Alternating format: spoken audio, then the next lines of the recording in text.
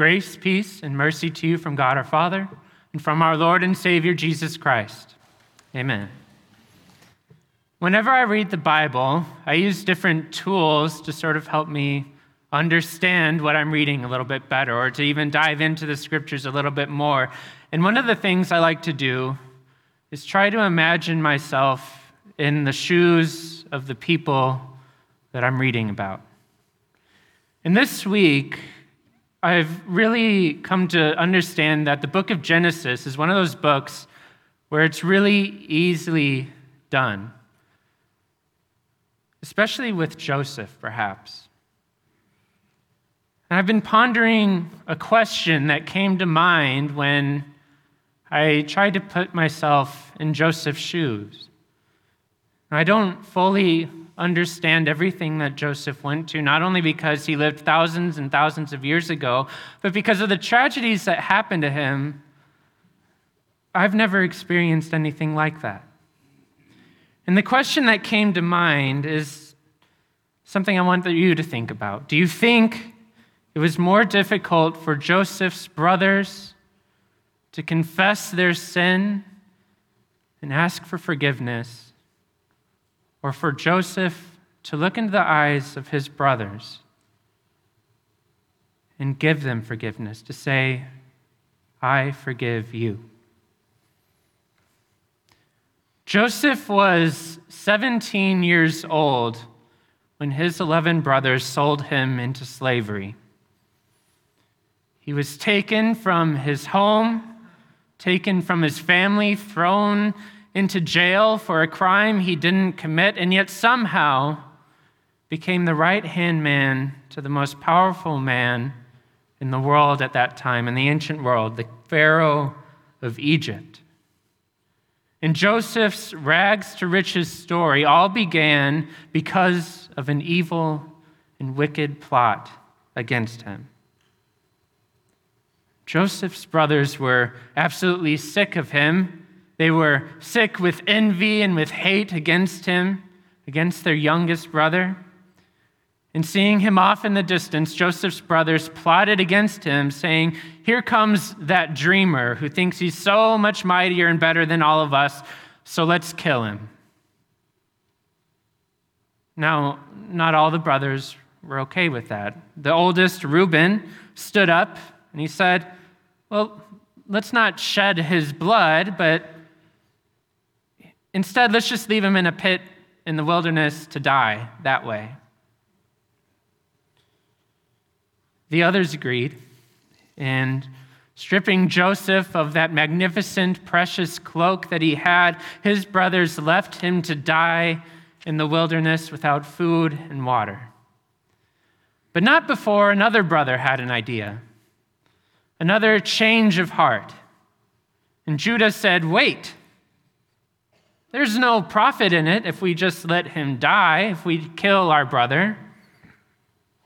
And filled with greed, they sold him as a slave for 20 shekels of silver and turned their backs as their little brother was led away, shackled in chains.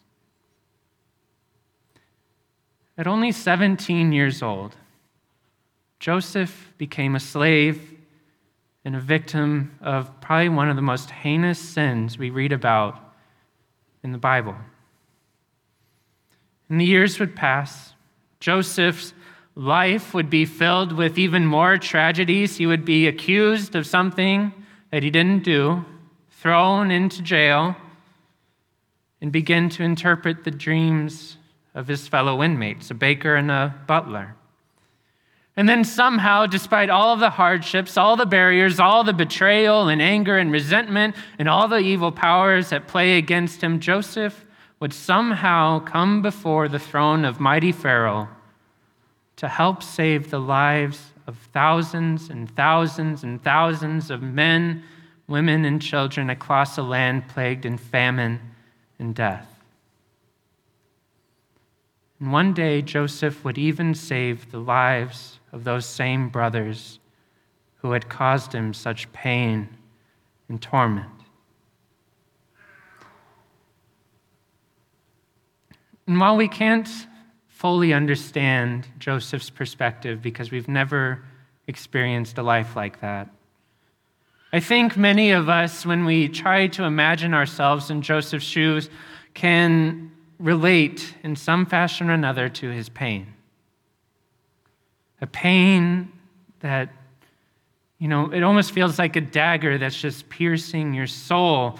The pain of knowing that a loved one, that his brothers, that ones who should have protected him and loved him more than anyone else in the entire world, had betrayed him, had sinned against him. And for 40 long years, that hurt must have just festered in him like an unclean wound. And when the tables were turned, when Joseph rose to power and his brothers were in desperate need, they were in turn confronted with their own sin. And I think many of us can relate to that as well. Not only to Joseph, but to his brothers, being confronted with that sin. They had come to the realization, they had come face to face with the fact that they had dealt very wickedly with their brother. And so as they came before him, announcing the death of their father Jacob, they said, "Please forgive our transgressions and our sin, because we did evil against you." Truth is that it would not have been surprising at all to see Joseph lash out at them in righteous anger. But the truth of our story is that he didn't do that. So what do you think? Is it more difficult to look into the eyes of someone that you've really hurt and confess your sin and ask for forgiveness, or to look down with pity on those who have hurt you and betrayed you and say, "I forgive you"? And to be honest, I think it's an impossible question to answer. They are both immensely difficult things to do. Bearing that guilt and that shame of sin can be a real hardship in our lives.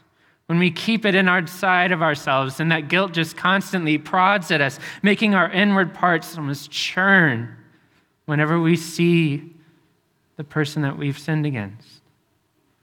In German, they have this word called Angst, which is sort of like this inward bowel movement that you just feel whenever you're guilty of something almost, that you have Angst.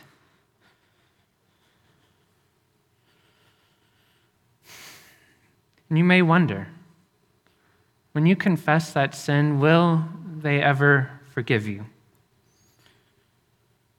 But there are also those feelings of resentment too against those who've sinned against us. The type that just tears at your heart and makes you want to lash out at those who've caused you harm. Perhaps you may even wonder how you could ever trust anyone again, how you could ever forgive anyone.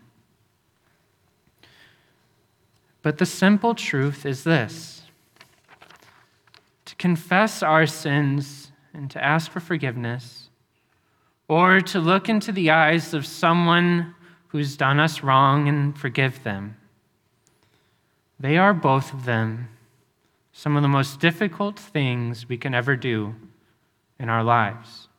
They can be the most difficult words that we ever say. Now understand me that there's no denying the guilt of Joseph's brothers. If he had been angry with them, he would have been right to have been angry. They had done a great and unthinkable evil against him, and Joseph, he had every right to be angry.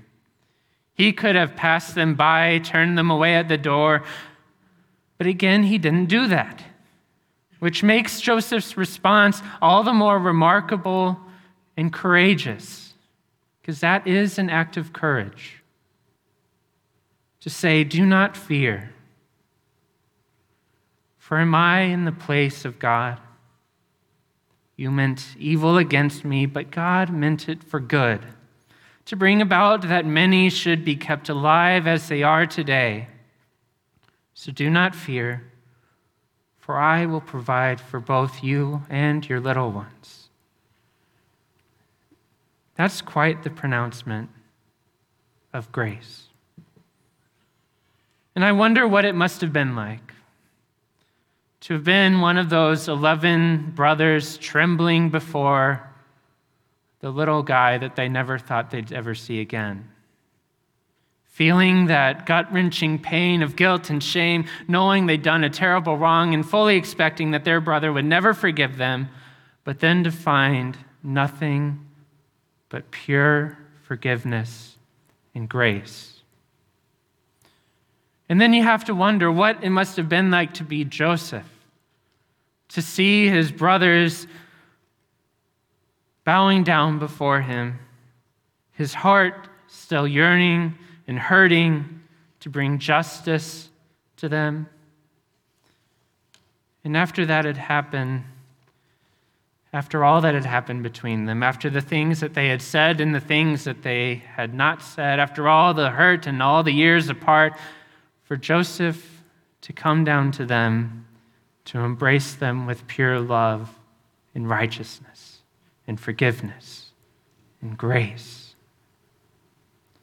It's a remarkable act of faith, not only for Joseph, but also for those other 11 brothers, to humble themselves before one another and to reconcile. And so it is when we confess our sins and forgive one another. It is an act of faith. When we confess our sins before God and before one another, it is an act of faith when we forgive those who have wronged us. It is an act of faith when we come before our Lord in humility and allow His grace to heal those deepest wounds and to break the shackles of sin. These are the actions of the faithful. These are the heartfelt words of those who, though divided by jealousy and hate and betrayal and those deep-rooted pains, are nonetheless united in the all-availing love of a Heavenly Father who forgives and loves each and every one of us unconditionally. Brothers and sisters in Christ, I do not know what guilt that you bear in your heart or what resentment you may have against others. I do not know what sins you have committed or what sins have been committed against you or what hurts you may bear because of them. But when we look back to Joseph's life, I hope we see these things through his eyes and through his brother's eyes. Remembering that though there's division and evil and wickedness in the world, we have a Savior who has redeemed us from the bonds of sin and the bonds of hate. He is victorious. And it may be very, very difficult to see what good may come of the difficulties that we face.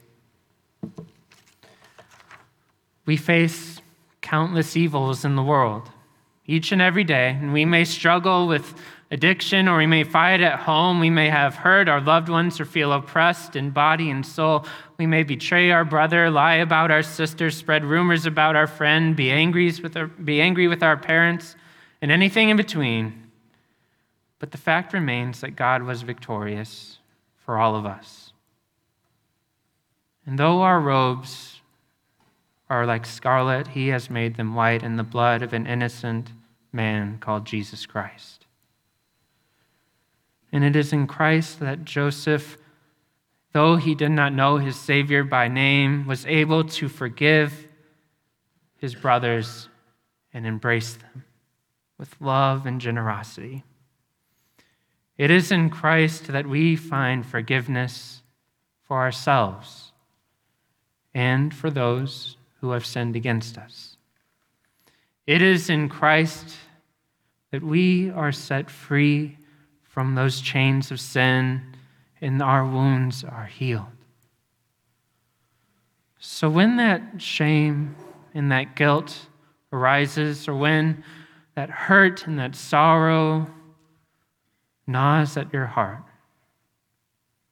remember that Christ was crucified for you, for me, for your brothers and sisters, for your parents, for your friends, for your enemies, for all of us. Sometimes it will be difficult to ask for forgiveness. And sometimes it will be difficult to say those simple words, I forgive you. But when we face these difficulties, remember Joseph and his brothers. But more importantly, remember God's work in their lives.